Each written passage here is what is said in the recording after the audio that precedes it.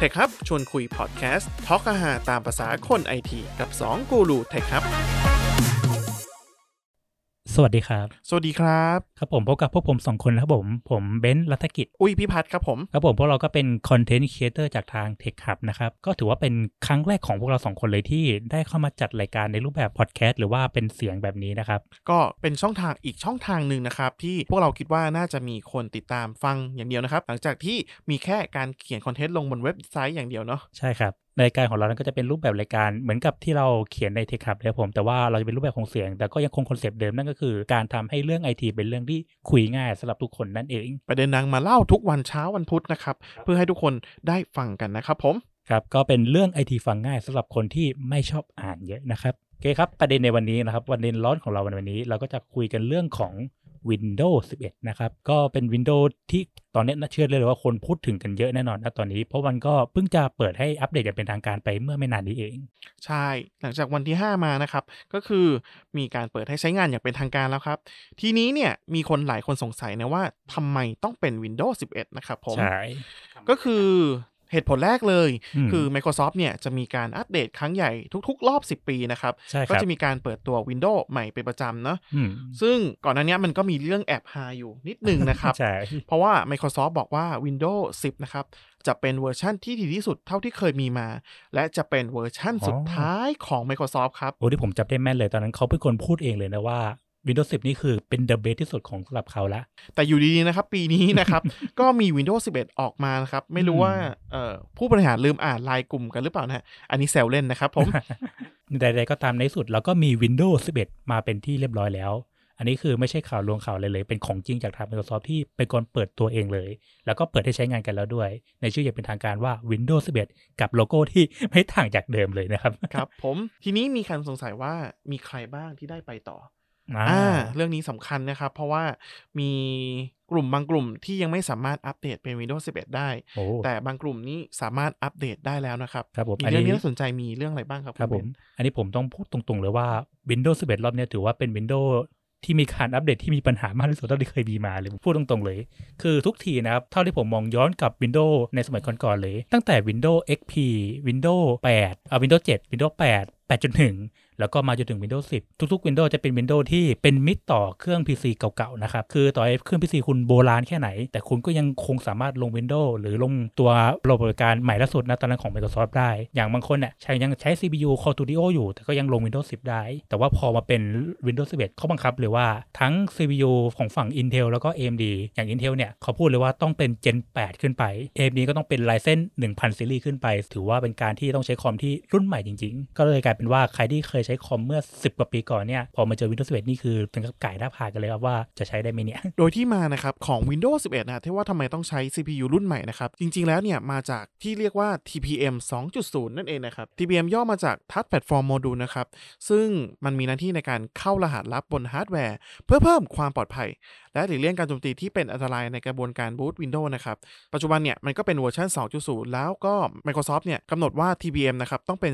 2.0 เท่านั้นครับอันนี้ผมอธิบายเพิ่มเติมนิดนึงนะครับไอตัว TPM เนี่ยมันคือชิปแบบเล็กๆเลยที่จะมาติดอยู่ในเมนบอร์ดหรือว่าใน CPU ซึ่งใครที่ใช้ CPU รุ่นใหม่เนี่ยก็จะไม่มีปัญหาเพราะชิปตัวนี้มันจะฝังด้วยเลยส่วนใครที่เป็นฝั่ง PC หรือประกอบเครื่องมาเนี่ยถ้าใครใช้เมนบอร์ดรุ่นแบบตัว H470 490 หรือว่าซีรีส์ที่ใหม่ครับก็จะมีชิปตัวนี้ติดมาให้แต่ทีนี้ประเด็นคือคนที่ไม่มีละและชิปตัวนี้ทำไมมันถึงต้องมีก็ต้องพูดอย่างนี้ครับคือชิปตัวนี้มันมีหน้าที่ในการเก็บรหัสผ่านทุกอย่างไว้ในรูปแบบของตัวฮาร์ดแวร์อย่างที่แอดว่าเมื่อสักครู่นี้ซึ่งการเก็บรหัสแบบนี้มันจะปลอดภัยกว่าการเก็บแบบซอฟต์แวร์หลายเท่าเลยใครที่เขียนโปรแกรมพวกตัวมาแวร์มาเงี้ยไม่เจอรหัสตัวนี้แน่เพราะรหัสตัวนี้มันจะไปอยู่ใน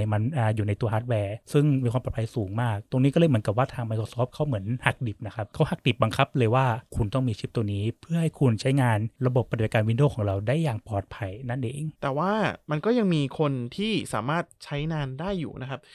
ใช่เรามีตัวเลือก2ทางก็คือ1ใครที่เป็นคอมCPU รุ่นเก่านะก็1เลยคุณต้องซื้อชิป TPM 2.0 มาใส่ในเครื่องนะครับซึ่งหายากมากซึ่งหายากใช่แล้วก็และไม่ใช่หายากเพียงแค่หายากนะครับมันยังมีราคาพุ่งสูงขึ้นมากตั้งแต่ Windows 11 เปิดตัวนั่นเองทั้งที่เมื่อก่อนราคามันไม่ได้แพงอะไรเลยนะครับแต่พอมีกระแส Windows 11 มาแล้วมีกระแสว่าต้องใช้ตัวชิป TPM ราคาโดดขึ้นมาทันทีเลยครับส่วนอีกหนทางนะครับคือต้องทำ bypass ให้กับ Windows นะครับเพื่อให้สามารถติดตั้ง Windows ได้นั่นเองนะฮะ bypass คืออะไร bypass ก็คือเราโกงนั่นแหละครับอันนี้พูดกันแบบภาษาบ้านๆเลยเราหลอกตัว Microsoft หลอกว่าอย่ามาเช็คนะว่าเรามี TPM หรือไม่ก็เรามีนะแต่เป็น TPM จริงหรือเปล่าก็ไม่รู้อย่างนั้นเองก็คือเป็นการหลอกตัว Windows 11 ซึ่งเวลาคนจะลง Windows 11 ณตอนนี้ครับผมเวลาจะติดตั้งหรือว่าเวลาจะอัปเดตเนี่ยมันจะถามหาตัวชิป TPM เป็นระดับแรกเลยซึ่ง bypass ในที่นี้ก็คือเหมือนเป็นการหลอกครับหลอกว่าเรามีชิปนะหรือเป็นการบังคับตรงๆเลยว่าอย่าถามหาชิปตัวนี้นะนั่นคือการ bypass นั่นเองก็มีทางนึงคือการ bypass เนี่ยเหมือนวันก่อนนะคุณเบนซ์ผมยังเห็นว่า Microsoft เนี่ยมาโพสต์เองเลยว่าวิธีการทำ bypass เนี่ยต้องทำยังไงบ้างอันนี้คือ Microsoft เขาก็เหมือนแบบเขาก็รู้แหละครับว่าทุกคนเขาก็มีวิธีในการหลบเลี่ยงแน่นอน Microsoft ก็เลยออกลงพูดก่อนเลยแล้วก็แอบเตือนด้วยเขาบอกว่าคุณทำได้นะคุณสามารถ bypass ได้คุณสามารถเอาคอมเครื่องเก่ามาลง Windows 11 ได้แต่ว่าเราจะไม่รับผิดชอบอะไรนะครับว่าคุณลงแล้วเครื่องคุณจะเกิดอะไรขึ้นเราจะไม่รับผิดชอบและก็เสี่ยงต่อการที่จะไม่ถูกอัปเดตหลังจากนี้ด้วย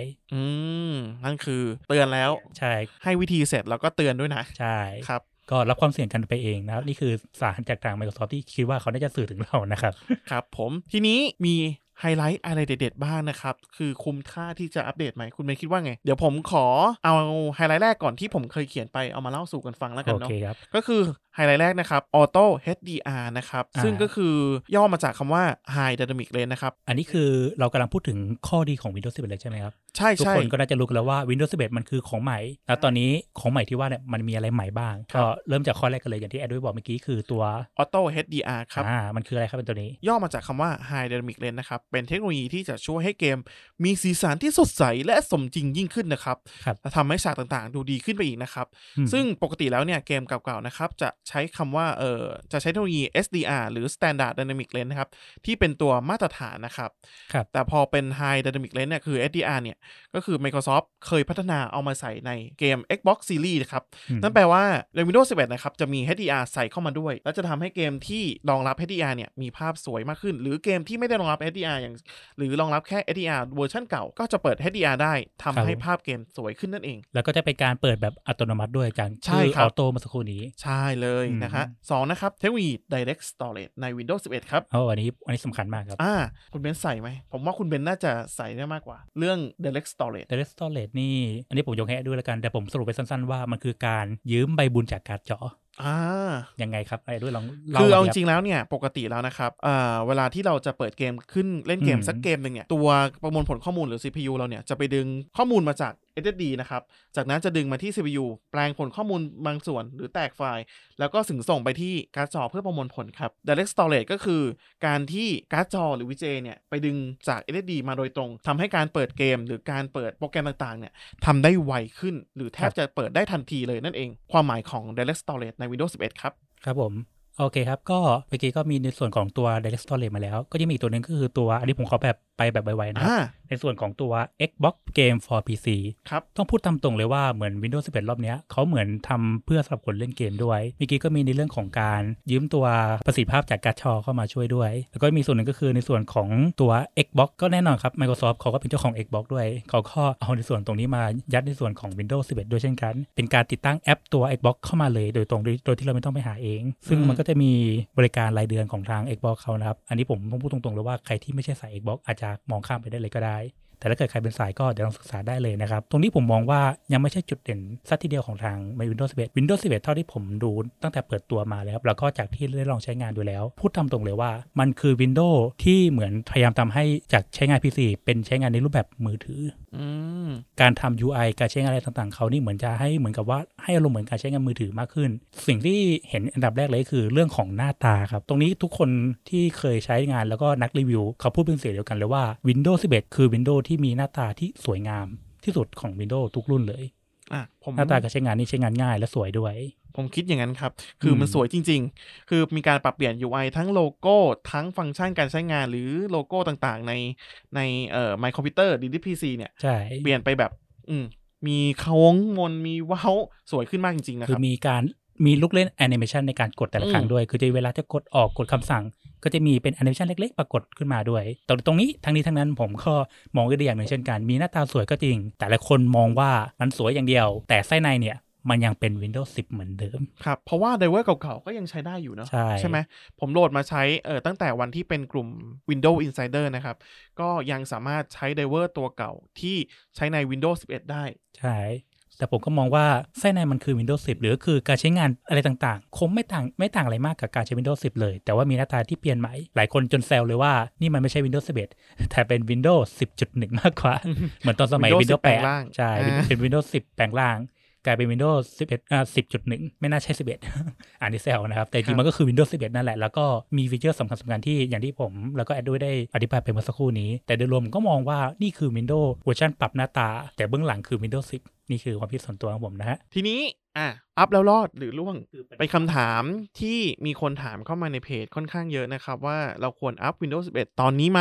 หรือให้รอไปก่อนก็ขอแสดงความยินดีสำหรับใครที่เพิ่งซื้อ PC ช่วงนี้ไปนะครับผมต้องบอกเลยว่าตอนนี้ใครที่มีเครื่อง PC ที่ซื้อเมื่อปีที่แล้วหรือว่าเพิ่งซื้อสดๆปีนี้ทุกคนได้รับ Windows 11 อย่างแน่นอนเพราะว่าตอนนี้โน้ตบุ๊กก็น่าจะเป็น CPU อย่าง Intel ก็เป็น Gen 8 Gen 9 Gen 10 กันหมดละแล้วก็ Gen 11 ด้วยล่าสุดฝั่ง AMD เองก็อาจจะเป็น Ryzen 3000 ซีรีส์ไปแล้วคอมใครใช้สเปคระดับนี้นะครับก็คือยังไงก็ลง Windows 11 ได้แน่นอนแต่ว่ามันมีจุดพลิกผันนิดนึงนะครับอัปเกรดนั่นเองใช่ว่าจะอัปได้ทุกคนพร้อมกัน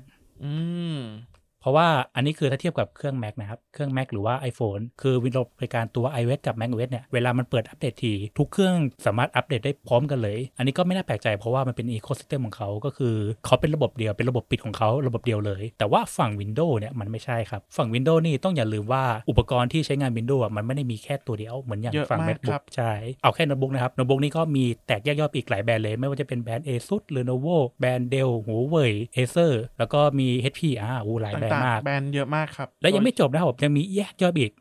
พอเป็น ASUS แล้ว ASUS รุ่นไหน ASUS ZenBook ASUS VivoBook แล้วก็ HP อะไร HP Pavilion Gaming HP Spectre โอ้โหหลากหลายมากเพราะงั้นเลยกลายเป็นว่าพอเวลามีอัปเดต Windows ใหม่เนี่ยก็เลยใช่ว่าจะอัปเดตได้หมดทุกคนพร้อมกันและยิ่งเป็นการเปลี่ยน Windows ใหม่อย่าง Windows 11 เนี่ยโอ้โหคุณรอไปเลยครับมันจะกลายเป็นปัญหานี้ครับก็คือณตอนนี้ผมเชื่อได้เลยว่าใครที่อัปเดต Windows มาจนถึงล่าสุดแล้วมันจะมีขึ้นชื่อเลยว่า Windows 11 ready หรือพร้อมใช้งาน Windows 11 แล้วนะพร้อมใช้แล้วแต่ว่าปุ่มอัปเดตอยู่ตรงไหนไม่เจอนั่นแหละครับนั่นคือคิวที่คุณต้องรอต่อไปนั่นเองนะครับคุณรอไปเลยครับเพราะงั้นตรงนี้ผมก็เลยแนะนำว่าถ้าใครที่แบบไม่อยากมีปัญหาในการอัปเดตรอคิวดีกว่าผมเชื่อมั่นว่าถ้าเกิดอัปเดตตามคิวปัญหาอาจจะได้ไม่เยอะแต่ถ้าเกิดใครที่ใจร้อนเชิญทางนี้ครับ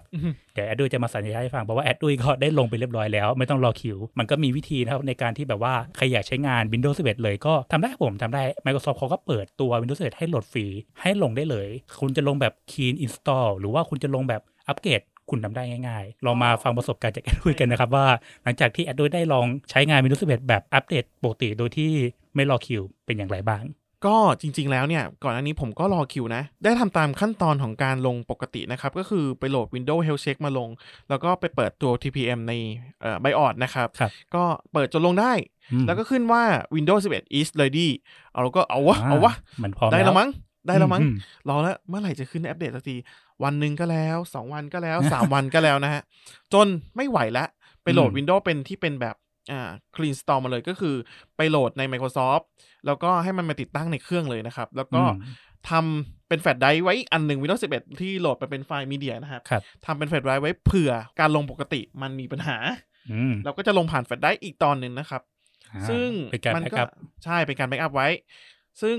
วิธีการมันก็มีหลายวิธีถ้าเราจะลงนะครับหลักๆ2มี2วิธีนั่นแหละแต่ว่าปัญหาคือลงได้แล้วก็จริงแต่ว่าบั๊กต่างๆที่ยังเคยพบตอนที่เป็น Windows Insider หรือกลุ่ม Windows Insider เนี่ยตอนที่เปิดให้ทดลองใช้งาน11ยังเจอเหมือนกันยังมีบั๊กอยู่นะครับเช่นที่ผมเจอโดยตรงนะครับที่เจอกับตัวเองเลยก็คือมันปิดแอปพลิเคชันอัตโนมัติ